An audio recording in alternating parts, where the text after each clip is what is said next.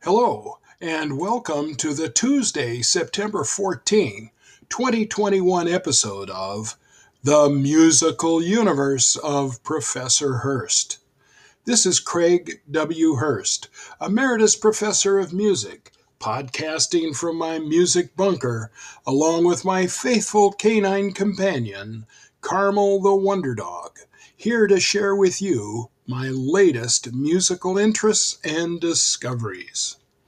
I claim no special inside information about the latest or greatest music, nor do I know everything there is to know about music.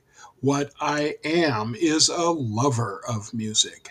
I enjoy several genres of music, and I share with you what has currently caught my interest, old, new, outdated, and everything in between. Even old music is brand new if you have never heard it before. The universe of music is a vast one to enjoy. From my discussions, you might find something new to you and of interest to expand your own musical universe.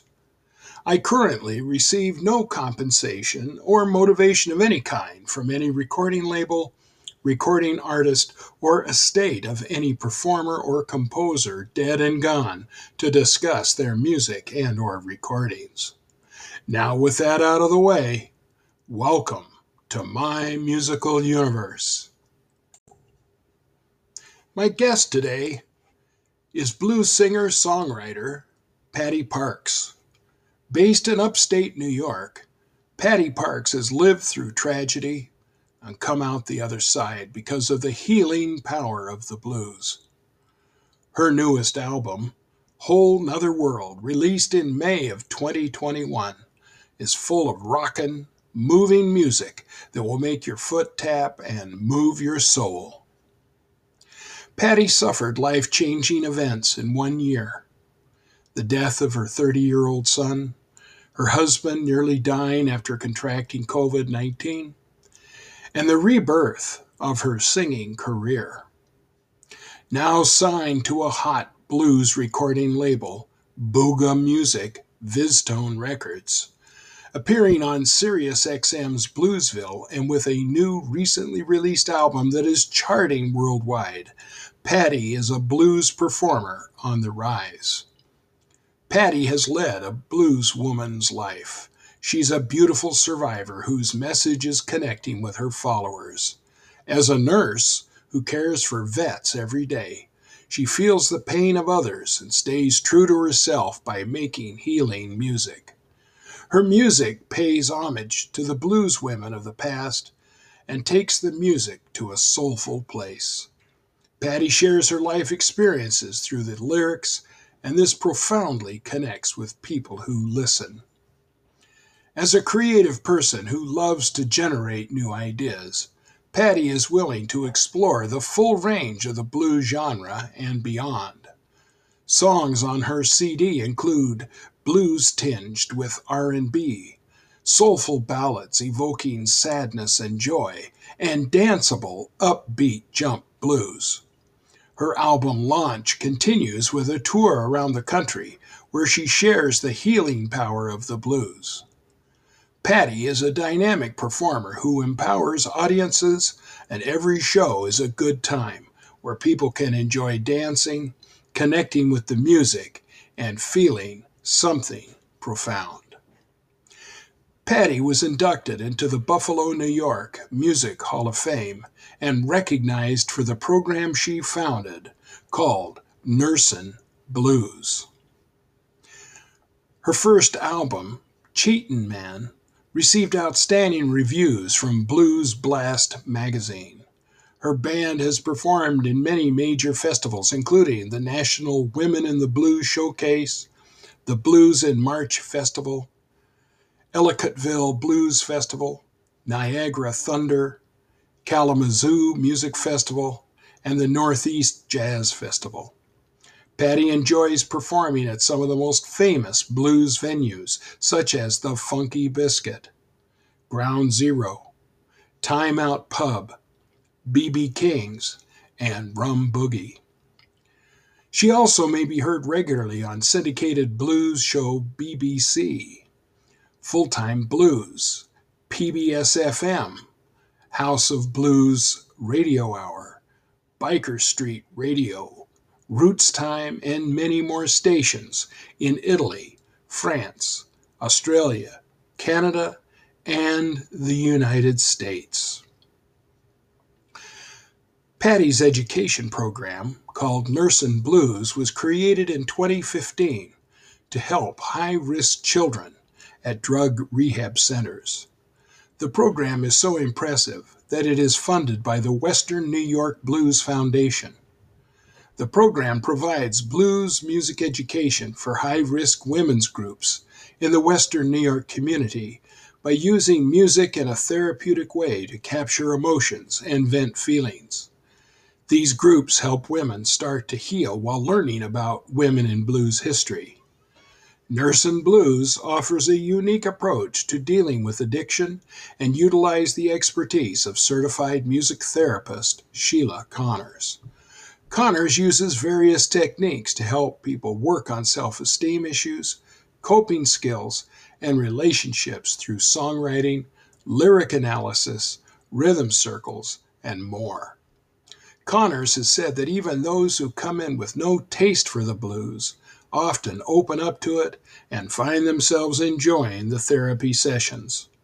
The program has been nationally recognized by the Blues Foundation in Memphis, Tennessee. In my show notes, in addition to links to information about Patty and various festivals that she has performed, there's also links to live performances on YouTube with Kenny Neal, and also Patty performing at the Funky Biscuit. I've also included a link to Patty's Facebook page. It is a pleasure to welcome to my musical universe, Patty Parks. Hello, Patty. It's great. It's great to talk with you. You know, I'm excited. I've been waiting all day for this opportunity. I want to get into some conversation about music with you. Well, that's wonderful. So let's get right to your new album, Whole Nother World. Now, you were brought to Baton Rouge by Kenny Neal to record this album. And so I just have some questions. Which of the songs on the album are originals? I know you've got at least one or two covers, but Right. Which ones are originals? Well, you know, Baby B was written by Kenny Neal, but No Means No is an original that's never been recorded as well. That was by Terry Abramson and also Mr. Derek Purcell. The other songs on the album were recorded about 25 years ago on a project that Kenny was involved with. And those songs, and there's probably about 4 of them on there, they never really got in the limelight, if you will, because this beautifully gifted singer unfortunately passed very young. And so why I recorded on those was because Kenny said, look, these haven't really been brought out as they should have. Are you interested? And so those made its way onto the album. Okay. All right. And there's another one I got. Sure. Oh, for sure. It's called I Can't Think. And it's kind of a funny song, you know, and it pokes fun on relationships. So when you've had it, I can't think, I think I need a drink. And that's basically the whole lyric on that. And it was written by Guy Norelli, but that's another original tune on there. Oh, well, and so most all the songs then were contributed by other songwriters. Do you write any at all yourself? I do. None of which is on this particular album, but our first Cheat Man album that was released in 2013. Yes. Yeah. Okay. All right. Now, when you did the recording down in Baton Rouge, did you use your regular band or did you record with Kenny's studio musicians? Kenny's studio musicians. Oh, okay. Yeah, and that was a situation, first of all, and I say this all the time because just like anybody else, you're so used to your environment, the musicians that you perform with. even the studio musicians, because I do a lot of recording in Western New York where I reside. But in Baton Rouge, they were all Kenny Neal's musicians. And I didn't have tracks to practice on before I went down there. So I got the feel and the vibe of all of these new musicians that I've never even met, let alone, recorded with. So that was a whole different thing for me, and in a good way, really. So you've probably felt more invigorated than scared. Guess what? Two What's parts that? of that. Two parts of Okay. that. So here's the thing. First of all, let's face it, you're getting on an airplane, you're not sure what to expect. So already your anxiety is a little bit higher, right? And then, of course, this is a Grammy nominee that's invited you down. Then we're getting the spark up a little bit more with anxiety. But here's the caveat to this. So Kenny's really a bright guy, right? So he kind of helped me prepare for a skit, if you will. So he picks me up at the airport and he takes me through an area where he grew up, where a lot of his friends were. And I talk about this all the time because it was as though I was in a movie. Things seemed so unreal to me, but there were people, jamming in their garages with, old amps and things like that. And I was just like starting to get a feel and the vibe of the area, right down to his favorite restaurant with catfish, right? So all of that helped me, okay, before I got in that studio, starting to feel what the community sense was, right? And then, it was calmed down about that. And then I walk into a studio and there's all this memorabilia of the Neal family. And Kenny's got quite a history there, you can imagine, from his father, and his sister. And, his whole band is filled with his other brother, Frederick Neal, and all his whole family are musicians. So we've got all this Neal history of memorabilia inside the studio. Mm-hmm. But once I got, I'm always intrigued by musicians and their talent. I think once I started to listen what was there, it kind of brought me to another level, which I didn't even know was in there. Meaning the way I could deliver the lyrics, or it wasn't like anything planned. It just like came out. The soul of the music. I was able to just tell the lyrics in a different way. Mm-hmm. Mm-hmm. Well, I would share with you. It's been almost a couple of weeks ago. I interviewed a good friend of mine from many, many years ago. We were in graduate school together, and he has spent his career as a studio musician in Los Angeles, and he's played on a number of Grammy-winning recordings and toured, with some big name people. And he made a really interesting comment in that he said, because, one of the things I asked him, I says, do you have any tips for any young musicians who might be listening that are aspiring to be studio musicians? And he said, yeah, the number one thing you've got to remember is that your number one job when you're hired to go in and play is to make the artist, the singer, whoever's, hired you, sound better than they think they can sound. Yes. By not just playing the notes on the page, but the way you play, the spirit with which you play, and you work to bring out the best of the lead artist that's in the recording session. It sounds like you had a similar experience with the musicians that you worked with in Baton Rouge. I've only been in Baton Rouge once.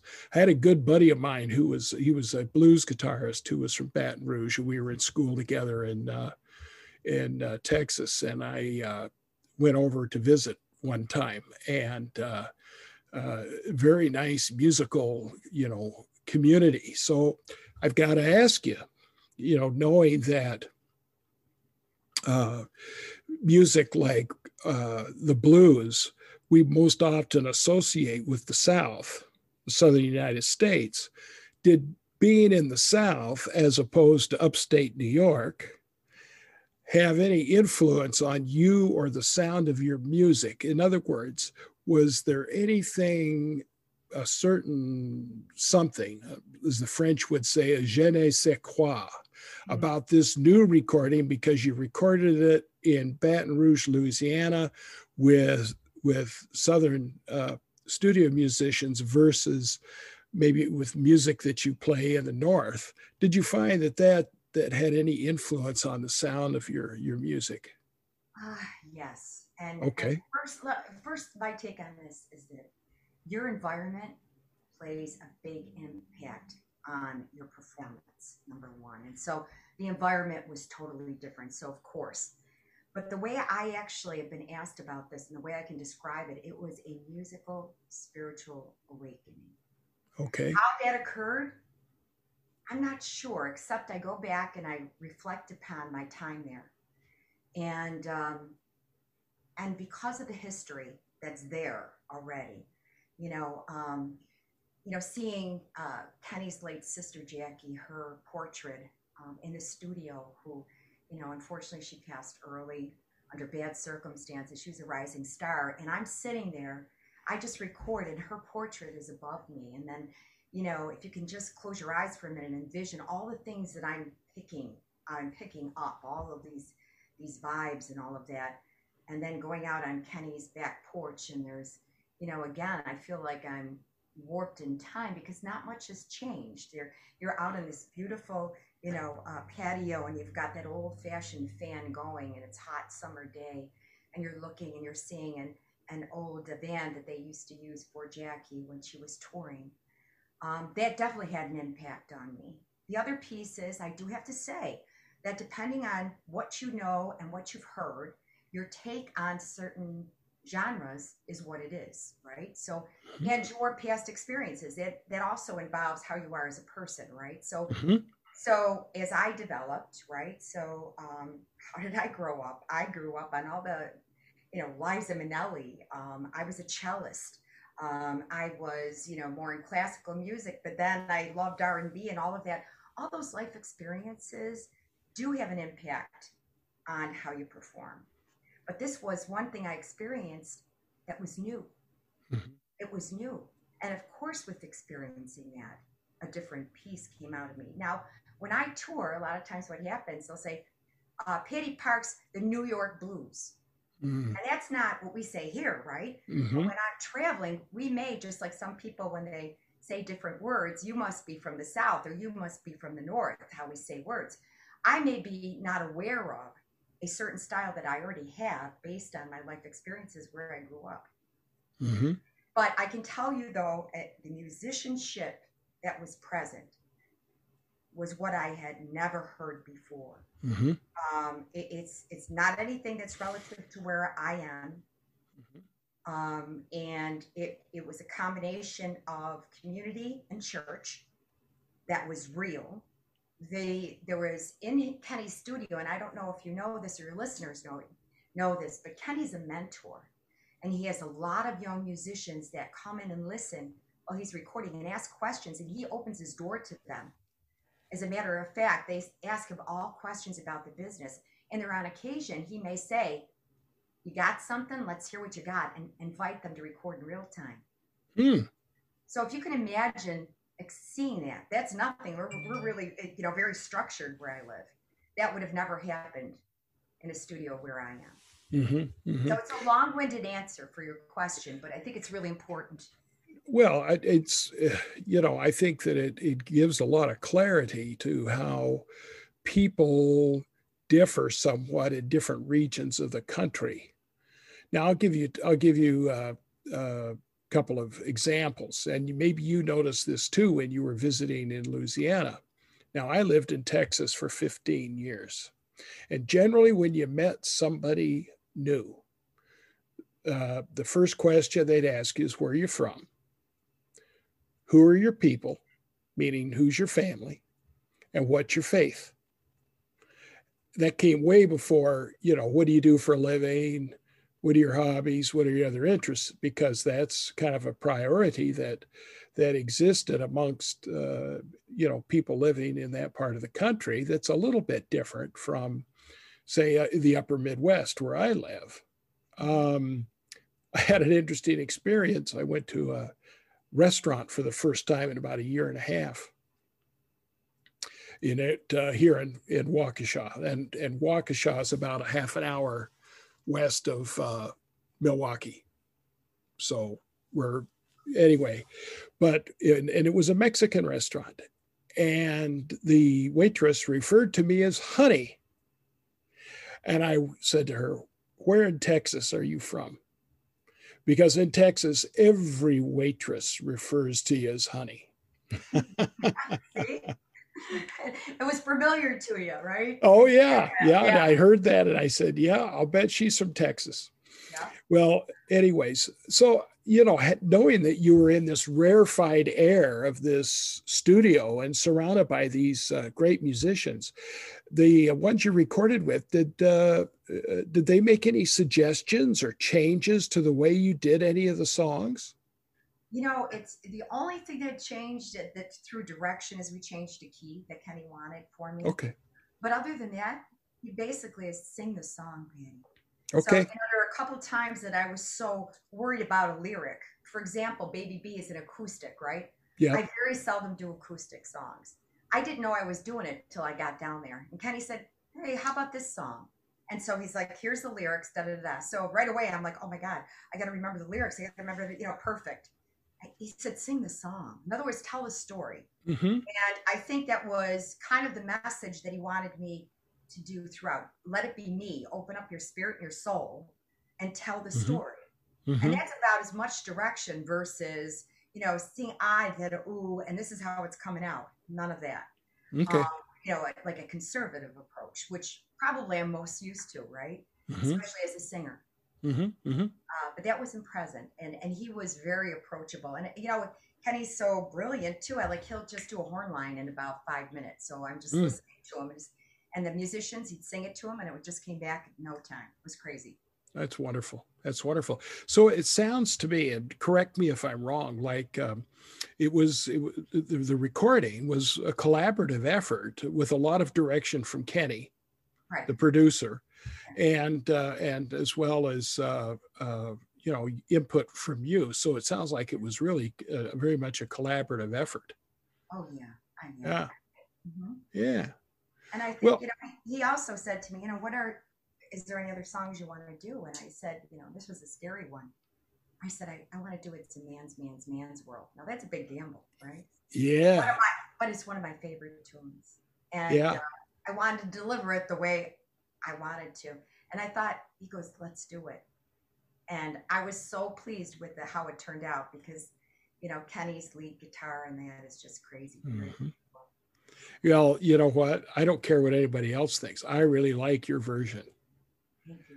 And when I listened to it, I went, wait a minute, this is an original. I know this song, but she's really doing it in a unique way. And I really, it really stood out for me on the recording. So I think you nailed it. It's interesting to me, Patty, that you are now the second blues singer that I've interviewed that is also a nurse. Yes, there's a blues singer in Pittsburgh. Her name is Freddie Stover. Yes, I know her very Miss well. Freddie, you know Miss Freddie. Oh, Okay. yeah. Oh, yeah. Okay, cool. And I interviewed her, oh my goodness, it's probably been 2, 3 months ago.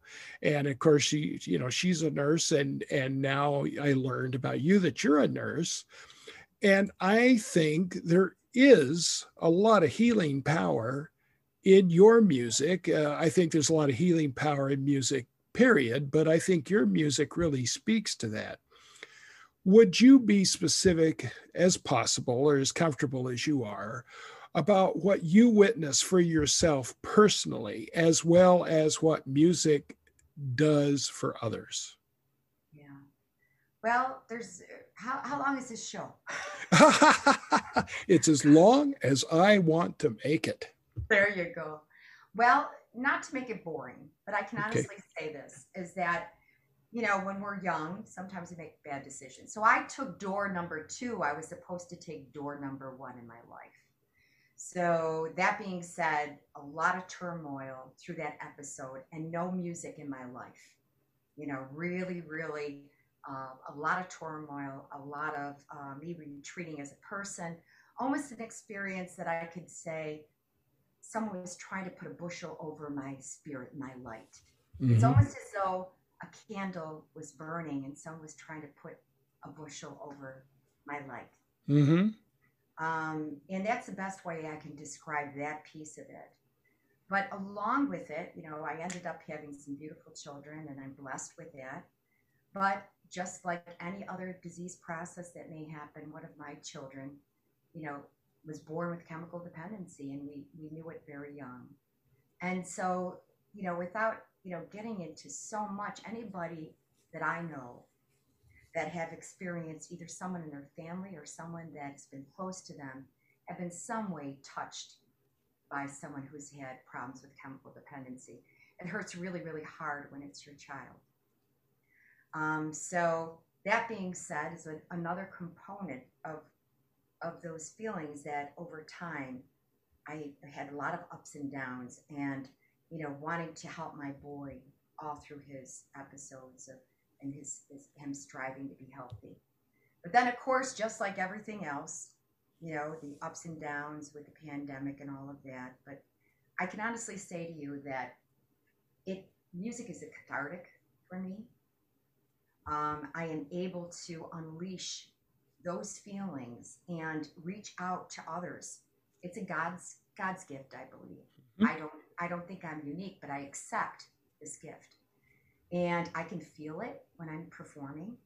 I can actually hone in sometimes to somebody in the audience that's just not quite right in that moment. And it allows me to feel that wholeness and connection with my audience. I think the reason why I started to really get interested in the blues, and I spoke to all those other genres that I'm aware of, is because of, you know, it's an example of strength and resilience and survival in many, many ways. And so for me, it seemed to be a perfect match. Well, you know, I mean, it's, you know, we think about, there's a wonderful video documentary I used to show in my classes at the university. It's probably 30 years old or more, but it's called The Land Where Blues Began. And in the documentary, one of the blues musicians that they're interviewing, and I don't remember who it was now, and I don't think it was anybody that was particularly well known, said, when you've got the blues, you get rid of the blues by singing the blues. In other words, it's almost sort of like Sigmund Freud's talk therapy, but self-induced. Right. You know what I'm saying? Because you're getting your feelings off your chest. But you said something I thought was a really important element to add, and that is you're also demonstrating the courage to confront that problem, not hide from it, not cover it up. You know, like if you're singing about a cheating spouse, for example. Right. And you know, you're confronting that this is the 500-pound gorilla in your living room. Now, what am I going to do about it? Well, you know, there's a million blues songs about that sort of thing and different kinds of, you know. Right. So, and I also, one of the things I love about the blues is that there is a raw earthiness that seems to be a more real human emotion. Right. that is there, and as well as the things that you mentioned. And I am a firm believer in the cathartic aspects of music and how it comforts us and helps kind of gives us our emotions a good clean rinse. That's right. You know, and helps set us straight. And I didn't realize until yesterday. No, excuse me. It was Memorial Day. Memorial Day was the first gig I had played in over a year. And I played for a Memorial Day service at the local park. And I didn't realize how much I had missed my friends that I play with and how much I had missed playing music with others. And then yesterday, my wife and I played this little concert off the back of our condo deck. And I have to tell you, I got such a high from that. I couldn't go to sleep last night. Oh, yeah. Yeah. In fact, I'm doing my very best right now as we talk to keep myself propped up. And I think as soon as our interview's over, I'm probably going to be crashing, and taking a nap. But the thing of it is you know that you come off of a gig, off of a stage, and you've connected with people, and you know that you have given them something that maybe has made their day better, you know, is a feeling that you just can't put words to. And I tell my non-musical friends, I'm sorry, I wish I could describe it to you, but there just aren't any words. Boy, you got that right. And but yet musicians, like, know exactly what I'm talking about, Mhm. and yet we haven't used any words to describe it. So it's one of those wonderful things that you can't describe adequately, or you can't grasp, but is there. Right, I also, the power of music. One of the things I do is I conduct a band uh, that was started by a professor at the Eastman School of Music in Rochester. And it's called the New Horizons International Music Association. And it's a band program primarily for older adults. In fact, the minimum age is 55. And a lot of people that play in my band, I'm 66, they think I'm a kid, you know. But they know that by playing their instrument and coming to band every week, it keeps the gears greased, keeps them socially, I mean, music has not only that healing, but maintenance power as well. oh, for So, sure. you and I are, you don't have to convince me. It's true. Yeah. Someone had said to me, "What do you like most about performance?" And I said, "The audience. It's Yeah. the audience. Yeah. That's what I like most about it, right? Like you had said, the connection that's there. Yeah, absolutely. Yeah. Well, there's a joke I always make. I'm sure my audiences are tired of hearing it, and I know the people I play with are, but usually right before we play our last number, I always tell my audience, I thank them for coming, because, without an audience, this would just be another rehearsal. Right. It's true. It's true. And they laugh, but it's kind of worn and tired. And I've been tired of, my chops are in great shape, but the only thing I've been playing for is my metronome. And it felt so good to get out in front of people. Oh yeah, that Yeah. makes So anyway, we're on the same wavelength. Well, I have a question for you then, that I ask of all blues musicians that I've talked to. We often associate the blues with the American South, and specifically perhaps the Mississippi Delta region. And you're from upstate New York.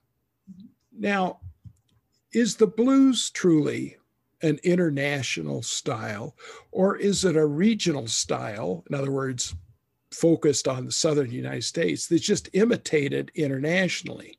Now, I'm also thinking, while you're thinking about that, because I'm also thinking about blues musicians from outside of the southern United States, like yourself. I also had a woman about 2 months ago who I interviewed, a wonderful blues singer and pianist named Sunday Wild, who is from Thunder Bay, Ontario. I mean, she lives up in the woods, way up north of in Canada. But anyway, I'm thinking about blues musicians from outside of the South. And I'm also thinking about all of the blues influenced English rock bands and musicians that have, come out of England, the Animals, the Rolling Stones, Eric Clapton, John Mayall, etc. So is blues really an international style, or just a regional style that's imitated internationally? That's really a tough question because there is a certain sound that's present in the South. It's very hard to even try to mimic, so you try not to. However, you want to stay with certain structures of the blues. For example, the format, of whether it's a rhythm or the format, you want to stay true to the blues, but it's going to be your interpretation of the poetry. It's Okay. going to be your take on it. So sometimes, I mean, I am very respectful of the origin of the blues. Let me say that too. So I have toured Mississippi, and I've, down at, Morgan Friedman's place down there, and I've gone through, Memphis many times, and I've sang on Beale many, many times. As a matter of fact, it's when, the National Women's Showcase for the Blues, and I've met Sunday, and I know Freddie very well. So, but I am respectful of that and understand that that is unique, and it cannot be altered or changed, nor should it, and it should be recognized for its origin. On the other hand, I am so grateful to be able to take my own take on that and to be part of that genre. So I think it's a combination. We need to recognize that it is different and it is unique. And the way the lyrics are delivered, we love it. That's why we try to duplicate it. That's one thing I want to say about that, is that we are doing it in other areas because we love it so much. Mm-hmm. Now, on the other hand, there are some, musicians that grew up in the South and still, but their take on the blues is not what history would have brought us to in the history of the blues. They're doing, all types of rock changes, and they've grown up right in the heart of the South. So, and that's their take on the blues. It's much a younger feel. It's so I think it's both. I think it's not just unique, but let's acknowledge the fact that it's a whole different sound. Okay. There are a lot of gospel singers that have their origin in the South that are just, their voices are like butter and could never be duplicated. They're spirit, so, but we love it, and that's why we do our own take on it. Sure. Yes. Sure. Well, I'm right with you. I mean, there's a certain attitude. Yes. That goes with, say, the blues that is different from, say, your typical contemporary pop tune. Right. There's a different kind of vibe there, and I had the experience a few years ago. My wife and I took a little road trip on our way to visit her sister in Atlanta. And I said, well, if we're going to go to Atlanta, we're going to kind of go roundabout. We went to Clarksdale. We went to Ground Zero. Unfortunately, Morgan was off shooting on film or something because he wasn't there. But, enjoyed a nice meal, heard a really great band. We toured the museum, that was there. We went over to the Crossroads, and I took my wife's picture, standing at the crossroads where Robert Johnson traded his soul to the devil. Right. And but I told my wife, I don't think you have to worry, because my wife's a recorder player. but anyway, so but there's a certain element, again, that's almost indescribable that we know is there, but it's so attractive. Oh my God, I love it. And you want to be part of it. That's what people do. I want to be part of it. But let me say this: the first time that I toured down into the place that you're talking about in Clarksdale, at Ground Zero, I was a nervous wreck. Mm-hmm. And I've been performing for a long time. You know why? I didn't want anybody to feel as though, my interpretation and how I was singing was insulting in any way, because I really wanted people to realize that it is just me, and it's because I emulate this type of music, this genre. Mm-hmm. And thankfully I was received, because honestly, it was a little bit scary for me, and that's the truth. It's interesting. I'm not laughing at you. What I'm chuckling about is the similarities that another blues musician I interviewed, John Namath, who's from Memphis, but he's originally where I'm from. He's from Boise, Idaho, which is where I'm originally from. Okay. And so John and I had a wonderful conversation, but he told me the very first time he performed at a festival in Mississippi, he was scared because the band leader he was working with wanted to do B.B. King's Sweet Little 16. Oh. And he said, how can I go out there and do that in front of this audience when they know that version? Because the man is from around here, And the band leader said, just relax. You do it just fine. And he went out there and he did it. And he felt so good because they accepted him and accepted the way he did it.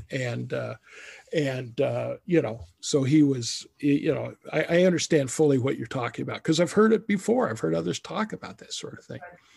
Yeah, I often like to joke when my jazz group does a blues tune, like in a club, and of course, I love the blues in itself. I love blues in jazz, and I always say, that tune, that makes you feel like you're getting a hug from your grandma and then doing a shot of whiskey with her. There you go. All in one song. It's great. Yeah. And it usually gets a laugh, Yeah. Anyway, you've really had a great career, and you've won a lot of awards, impressive list of awards, which I talk about in all my intro and run-up discussion about you before the interview. But would you reflect on some of your more memorable experiences of your career? Yeah. Well, I'll tell you, the first time that I went down to Memphis and I competed in the IBCs, the International Blues Competition, again, for me at that time was a whole nother world. I mean, I had never gone to Memphis, Tennessee. And at that time, there was over 500 bands that were competing. So, being on, again, a stage that was timed to get off the stage, it was really something. And to bring my band down with me, it was really, really cool. And that was my first big experience in that competition.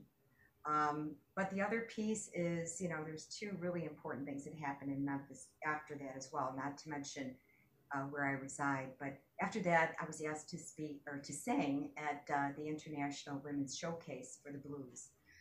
We first started in this really small coffee shop, and it was off Beale originally. But the next time that I came back, it was the first time a women's show, all women's show, was on Beale Street. So a little bit of history. The Smithsonian, I believe, is part of that. So can you imagine to be part of that history? It was great. It was a wonderful opportunity. And the other wonderful thing that happened in Memphis is I get a call from the Blues Foundation, and they said, look, I know you've got this program, Nurse and Blues. It's a program that I have using the blues genre for music therapy. I'd like you to come and speak at a symposium with Walter Trout and Kenny Neal about the healing power of blues. So I was like, I thought about it for a minute, and I said, I guess so. Just kidding. So anyway, I said, did you say Walter Trout? And he said, yeah. Did you say Kenny Neal? Yeah. I had to pinch myself, but it was a wonderful thing because the Blues Foundation had recognized this eclectic program that I developed, right? So that was wonderful. It was a great opportunity for me to share the stories that I was involved with helping, young people. And then, of course, being inducted in the Buffalo Music Hall of Fame was quite an experience for me that I didn't expect would happen, especially at this time in my life, because, it's not that everybody has passed when they get in there, but, to still be playing it, to be part of that and still doing memorable things and going to festivals was just unbelievable. And I think, the reason I was inducted for my performance, and that meant so much to me, that the earlier conversation we had about connecting with the audience was all about that, is that it was well received. And for me to earn that award I was so humbled by it and so grateful to be part of that history. So those were wonderful. Like the big things, honestly. So excited. That's impressive. That is impressive. And they are big things, big, important things. It's really amazing what you've accomplished. And I was, the next thing I was going to ask you about is, as if it isn't enough, other than recording your new album, what have you been doing to stay musically active since COVID-19 has shut down most live performing? Oh, yeah. Well, okay. So live performance is zero. My husband and I, who's a musician as well, and he's on the album too, we are constantly writing original songs, and we kept ourselves until he got hit by COVID. Oh. So the world stopped around October musically. So that being said, there was a health resurgence for my husband, and we really got back into the music really early in the year. This whole album was on hold for almost 2 years. Oh, I see. So then that just kind of, you know, Hmm. but I can honestly tell you, I always kept connected with my fan base, no matter what. You know, Good. keeping them aware of what we were doing and we were writing our music, but also letting them know that life circumstances have affected me and that we will be back and connected again. And that's about the best I could have done last year in terms of connecting with everybody. It was a bad Sure. year for not only me, I'm sure most people. Oh yeah. I mean, I interviewed on Friday. I interviewed a woman named Jennifer Wharton, who's a makes her living playing on Broadway. But of Mm-hmm. course, Broadway's been shut down since a year ago March, so her entire income has was gone, and and so she had a lot of different kind of things that she still did some teaching Yeah. and some other kinds of things. But yeah, I mean, it's really devastated a lot of musicians. A former student of mine is a blues guitarist in Chicago, and until COVID hit, he was doing 250 shows a year, touring all around the United States with Biscuit Miller and the Mix. Well, anyway, of course, he and we were chatting on Facebook Messenger or something, and he played his first gig, I'm going to say probably about 3 weeks ago. And he had a similar experience that one I described about myself. He got so excited he couldn't sleep. But then when he finally came down, he said it was like having PTSD. He was just, kind of like blown away. Like, did it really happen? Because we get out of that groove and we've all been on hold from Right. doing what we love. And then when you finally do it, it's sort of like a shock to your system, Oh, for sure. you know? Yeah. And so, yeah. But I'm glad that you're back and you've got that new album, and I sure dig it, and I encourage other people to listen to it too. Patty, one thing I'm interested in knowing is that, we've all of us have drawn upon musicians of the past to create our own unique sound and approach to music. Who inspires your musicianship, and in what way? Yeah, there's a couple, you're going to laugh at this because they're like two different ends of the spectrum. So I love the beauty of Etta James and, Mm-hmm. um, and the way that she delivers her lyrics and you know, the subtle approach to what she does. Um, and yet I love Janis Joplin, right? So Mm-hmm. I've got that little, in my voice, I've got that little flair in my voice. So, and it's because I also like, sometimes I like to be able to deliver my lyrics in that way as well. I want to be able to hit home and make it clear what I'm saying, where I'm on the other end of how Etta James delivers it, for sure. But that's really why. And, I listen to a lot of people. And like you had said, you love a lot of music. But I like to be inspired by different styles. Mm-hmm. So then it's sort of, I start to grow myself. There's a lot of people that are still alive that Mm-hmm. I love to listen to, like Cherie Williams. Cherie Williams is gospel blues. Mm-hmm. And so she will, she rises your spirit. But the funny part about it, I'm going to tell you about Liza Minnelli. Mm-hmm. How does that fit into the blues? Well, performance wise, right? So Yep. here's the thing: I was a closet vocalist. And you said, "What are you talking about?"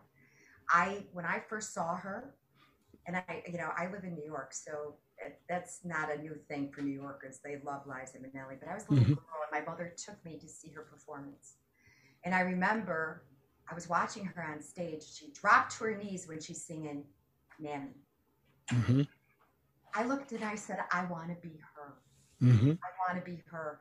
And when I was young, honestly, I would listen to her about 8 hours a day. I emulated everything about her. Mm-hmm. So when you put in all of that in terms of performance, and then I'm listening to Janis Joplin, but then I'm listening to the sweetness of Etta James, is how you start to develop your own style and your own spirit based Hmm. on what's so pleasing to your ear, you know, Hmm. which is, I think, is very cool in a sense. I looked at it once when I was interviewed and I said, oh, do I really want to say Liza Minnelli when we're talking about the blues? I said, absolutely, I do. Hmm. Because it did have an impact. It has an impact on my spirit. Hmm. And so, and what I've heard and what's pleasing to me and that connection with her audience when she was delivering her lyrics. You Hmm. know, I'm pretty theatrical sometimes when I sing. It's not anything I plan. I look at pictures of myself and I say, oh my goodness. A lot of times I've got my hands up and I'm reaching up, and a lot of that has to do with visualization and also listening. So I think that's really what's had an impact on me. Well, it's interesting because when you said Liza Minnelli, I also thought of her mother, Judy Garland. And one of the pieces that my wife and I do together is Over the Rainbow. Mm. And when I play Over the Rainbow, I try to play it the way Judy Garland sang it. Mm-hmm. And, because, and because of her phrasing and, delivery of lyrics is, and phrasing is just as important in terms of putting across meaning and emotion. Right. And I was thinking, not only Liza Minnelli, but another great female vocalist was Barbara Streisand. Oh, And Barbara Streisand was, she, if anything else, she could sell a song. oh God, yeah. When I think about, uh, I don't know why it's coming to mind. I guess because she would, but with the music from Funny Girl, when she, don't rain on my parade. I mean, it's like she just sells it. Right. And so I don't think there's anything at all wrong with drawing upon all kinds of genres. You even mentioned, having played the cello, so you had some classical training. There's certainly a lot to be gained from that part of it as well. It's all what kind of goes into making who we are Right. and how we choose to deliver it. And I think, I love the fact that you talk about the smoothness of Etta James, and then you go talk about Janis Joplin, and all of a sudden I envisioned that I was eating my Tootsie Roll Pop and I dropped it in the dirt. And Exactly right. Yeah. Yeah. because here's Etta James, and she, when she sings that last, I mean, it's just, oh man, it's so smooth, it's so sweet, it's delicious. And Yeah. then Janis Joplin's that grit, Right. Right. yeah, Right. which when you put them together is an interesting experience. I don't, so I'm right there with you. I think that's an excellent description. I appreciate the way you put that. Well, tell us a little bit about your creative process. What inspires you to write a piece of music when you write? Sometimes it's something that happened really recently, that will make you run to get that pen and paper. Something that really aggravated you, and journaling is the best thing, right? It doesn't always turn into lyric or songs, but that's one of the things. But my husband and I too, my husband's a writer. He writes a lot of original material, and we bounce things off of each other. The last song, it's so funny that you had mentioned this. Cheat Man was a song that I wrote on my original album, and no need to explain much about that. But I sort of made a funny skit about it in the middle of that song when I perform it. So although it's got some deep rooted issues there, I turned it around and had actually people envision what was happening. Like one Mm. part of the song is, I got dressed up for you, baby. I got my lipstick on. I got my high heels. I look at the clock. Is it 11 o'clock? Oh, no, it's 3 in the morning. So obviously you're getting the idea that, well, somebody's absent. And so I made fun at a very hurtful situation. So those types of life experiences bring me there. Now, I can't think, is it original? My husband and I talked about that song. My husband wrote it, but that had to do with, friends disappointing you in real time. Mm. So Sure. it's usually, for me anyway, it's either can be something really deep rooted or something that just happened that I have no control over, that I need to put it in music. you Okay. know? Well, then are you a writer? Do you start with a lyric, or do you start with do you hear a tune in your head or a particular rhythmic idea? I mean, what's the ignition? You know what? It can be either one. Oh, okay. But I can honestly tell you, it's usually me writing my story first. Okay. So you'll come up with a expression Right. via words and then find what fits. So do you keep like a sketchbook of different ideas Yes, that you and draw journal. upon? Yep, Uh-huh. I journal. And sometimes Wonderful. when I hear something to that I think is funny, I might write that down and start with that. Um, I'm working on this song. It's a slap my spanks. What is that from? It's from somebody that said that they couldn't fit into an outfit. So I started to write that. It's kind of something that I might hear that Yeah. I wanted to be funny. But yeah, I keep a journal. So Okay. how All bad. right. Mhm. Well, that's good to have plenty of ideas at hand to draw upon if you need one. Well, we talked about you recording "It's a Man's World." So when you cover a song that's been recorded by an artist of the past, and maybe it's even a well-known song like "It's a Yeah, Man's World," right. I suppose there's probably two ways you can go. Now, this is just my opinion. So if you have a different way and disagree, feel free to express it. I feel like you can either try to come as close as possible to doing the song in the same or similar way the original artist, or you could go in a completely opposite direction and make it an original song for yourself, making it your song. What do you Mhm. think is your approach in that kind of situation? It's the latter. It's the Okay. latter of the two. And I think that's an example of it's a man's world. I came from a place that I wanted to make sure that I delivered the message that we are part of humanity and we are equal. And Okay. so things cannot happen unless we have a foundation. We need women there along with men.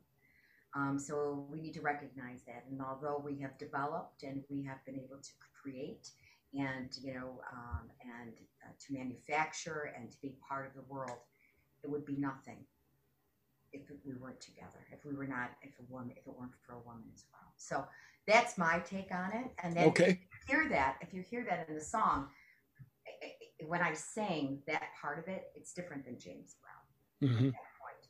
But that's kind of the platform I came to, is that we are equal parts of humanity. Um, and I did have a different take on that, especially at the end. It was a little eerie, and it's exactly what I wanted. Mm-hmm. I just wanted some reflection in the back of that song. Well, now you've inspired me to go back and listen to your version and listen to James's version and compare. I haven't done that yet. I mean, I've been intrigued by you, and I don't know how many times I've listened to your new album, but I love the version that you do. And now I'm going to have to compare. What draws you to a particular song by another artist that makes you want to perform it and perhaps record it?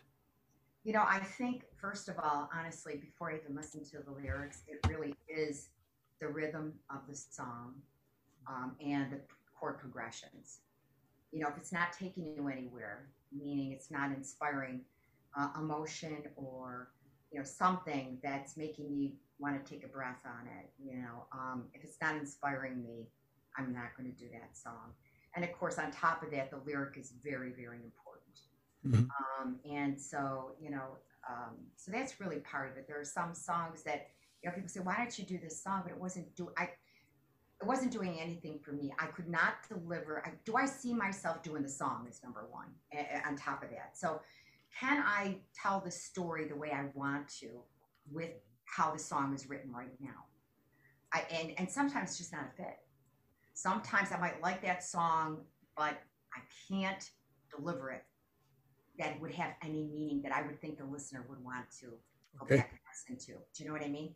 Well, So, I think I do, because you have to kind of examine the raw material right, and then decide for yourself, can I make something out of this? You right, know, right.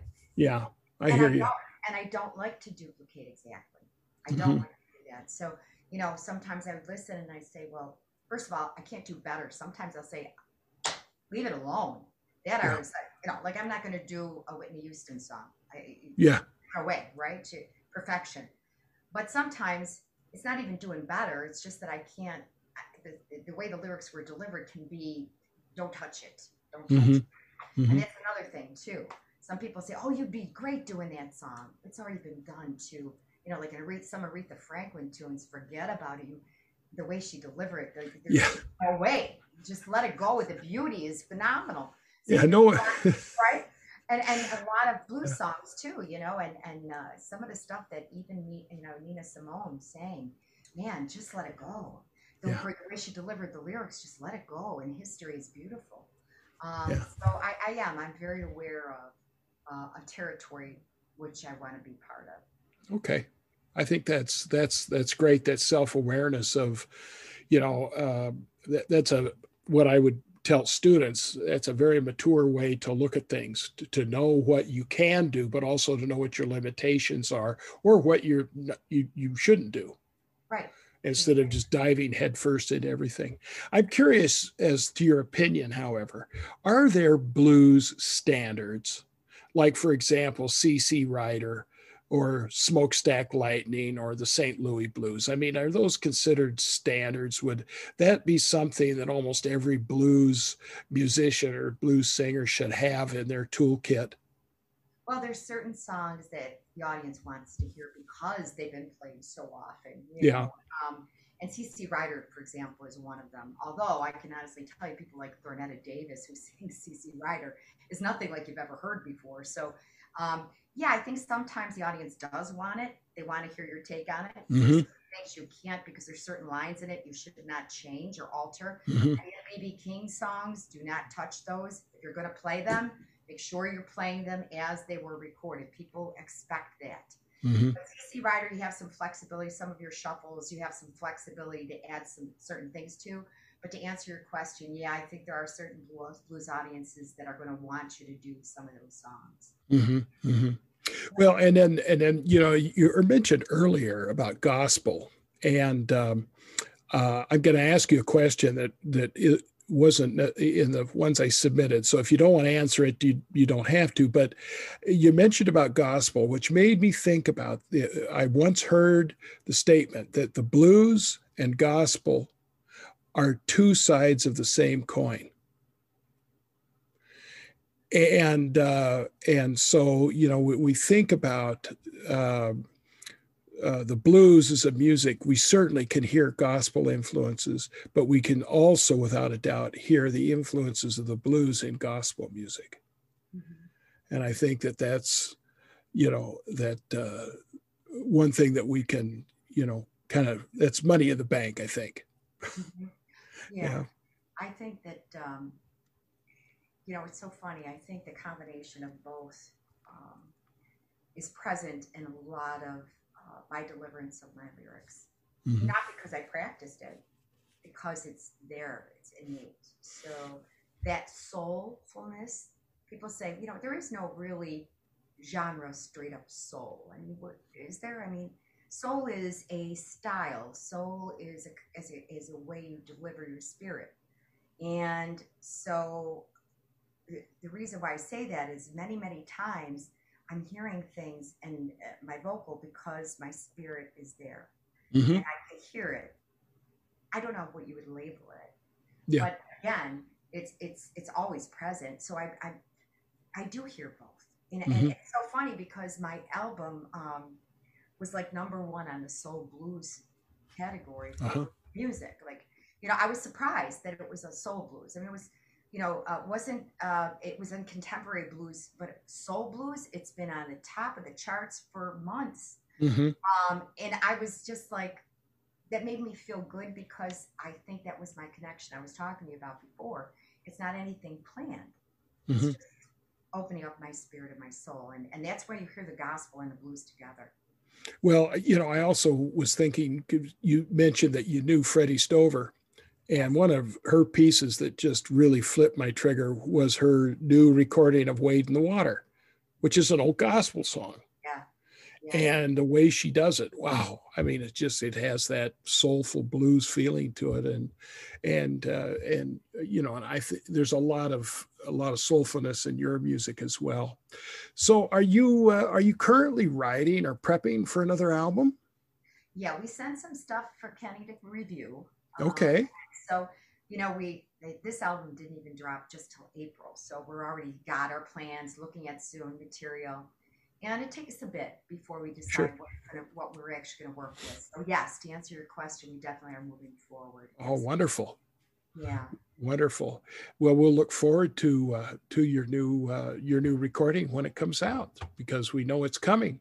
Patty, is there anything else you'd like to add or tell my audience that I haven't asked you about? Well, you know what? I am going to say a little bit. I just want to reiterate about the Nurse and Blues Project just a little bit. Sure, go right ahead. No, So, so here's the thing. Um, this particular format, we have a board certified music therapist that uses the blues genre. And she does that because it goes back to us talking about soul and spirit and emotion. We use the blues genre on campuses for chemical dependency with little girls from 13 to 18 and then some older adults. And she mirrors also blues American history at the same time, but she has musical interventions. And so what she's using is, some foundations of medical information, what we know is from nursing and et cetera, along with the blues genre. And we've served about 1,500 people. wow. And just to speak to that, it was really kind of funny to hear a young girl when I walked in to kind of pay attention to what they were doing. And she was singing Etta James at last. And That's I amazing. just was like, that was it. So I just wanted to mention that because of how powerful this genre is in terms of healing. Well, So. I'm so glad you brought that up because I do talk about Nurse and Blues in my introductory remarks about you. And I completely should have asked you a question about it for us to talk about now, and I somehow was remiss in doing so. So I'm so glad you brought it up again because to my listeners, please follow the link that I put in my show notes that talks more about Nurse and Blues and about Patty and what she's done there because it is a remarkable healing program. As a music therapy, using music as therapy. So I want to make sure my listeners know about that, and we'll access that information. Well, thank you so much. Oh, you bet, Patty. Thank you for taking time to talk with me today. I so appreciate it, and I want to wish you all the best with what I'm sure will be a continued successful musical future. Thank you. I hope I get to listen to you on your condo. Well, if you're ever in Waukesha, Wisconsin, or you're ever coming this way, let me know and I'll let you know if we're going to play. Or, I would suggest have your management look into, we do have a blues festival here nearby. It's usually the first weekend in August. And it's sponsored by the Rotary Club, of all people. Wow. Yes. And it's a 2-day event. They have that. And Milwaukee has a good blues scene. We also have one of the largest outdoor music festivals in the world. It's called Summerfest. Oh, nice. And it usually goes on the last week of last week of June through the first week of July. But of course, with COVID, it was canceled last year. And this year, they're holding it on 3 consecutive weekends in September. But we've had some awesome blues acts that have come into Summerfest. And if your management team were to look into getting you booked for something like that, and then I could come and see you. That would be great. Because I don't know the next time I'm going to be in Buffalo, New York, but I guess I'll let you know if I do. I'll have chicken wings for you. Oh yes, of course. Buffalo chicken wings. Where else would we get them, right? All right. Thank you so much. Bye. Bye. My Discovery Composer of the Week is Anna Klein, born in 1980. London-born Anna Klein is a Grammy-nominated composer of acoustic and electroacoustic music, described as a composer of uncommon gifts and unusual methods in a New York Times profile, and as fearless by National Public Radio. Klein is one of the most acclaimed and in-demand composers of her generation, often embarking on collaborations with innovative choreographers, visual artists, filmmakers, and musicians. Several upcoming projects explore Klein's fascination with visual arts, including Colorfield for the Baltimore Symphony Orchestra, inspired by the artwork of Mark Rothko, and Between the Rooms, a film with choreographer Kim Bandstrup and Los Angeles Opera. Her elegy, Within Her Arms, opens the New York Philharmonic's 2021-2022 season. Other recent and upcoming premieres: Pivot, which opened the 2021 Edinburgh International Festival; A Thousand Mornings for the Fidelio Trio; Strange Loops for the Orchestra of St. Luke's; Fractured Time for the Kaleidoscope Ensemble; Overflow for Wind Ensemble for the Scottish Chamber Orchestra; Woman Holding a Balance, a film collaboration with the Orchestra of St. Luke's and artist Jill Bradley; and In the Gale for cello and birdsong, performed by Yo-Yo Ma. Klein composed a trilogy of Beethoven-inspired works that premiered in 2020 for Beethoven's 250th anniversary. Stride for string orchestra, inspired by Beethoven's Sonata Pathétique, premiered by the Australian Composers Orchestra. Breathing Statues, premiered by the Calidore String Quartet, and Shorthand for solo cello and string quintet, premiered by the Knights at Caramoor. Other recent premieres include Sound and Fury, first performed by the Scottish Chamber Orchestra and Pekka Kuisto in Edinburgh, and her Rumi-inspired cello concerto, Dance, premiered with Ingbal Zagev at the Cabrillo Festival of Contemporary Music, led by Christian Marcelaru. Dance was also recently recorded for AV Records by Sergev and the London Philharmonic Orchestra, led by Marin Alsop, and has garnered more than 5 million plays on Spotify. Klein served as composer in residence for the Chicago Symphony Orchestra, Baltimore Symphony Orchestra, l'Orchestre National d'Île-de-France, and Berkeley Symphony. She is currently the Scottish Chamber Orchestra's associate composer through the 2021-2022 season and a mentor composer for Orchestra of St. Luke's De Gaetano Composer Institute. Klein's music is represented on the AV Records, Cantaloupe Music, Cedille, Major Who Media, New Amsterdam, Resound, Zadig, and Via labels. In October 2020, AV Records released Mythologies, a portrait album featuring Klein's works recorded live by the BBC Symphony Orchestra. Both Prince of Clouds and Night Fairy were nominated for 2015 Grammy Awards. Her music is published exclusively by Boozy and Hawkes. The All Music Guide lists 12 recordings of Klein's music. In my show notes is a link to a performance of Klein's Dance, first movement, When You're Broken Open, for cello and orchestra, performed by Inbal Zagev, cello, and the London Philharmonic, with Marin Alsop conducting.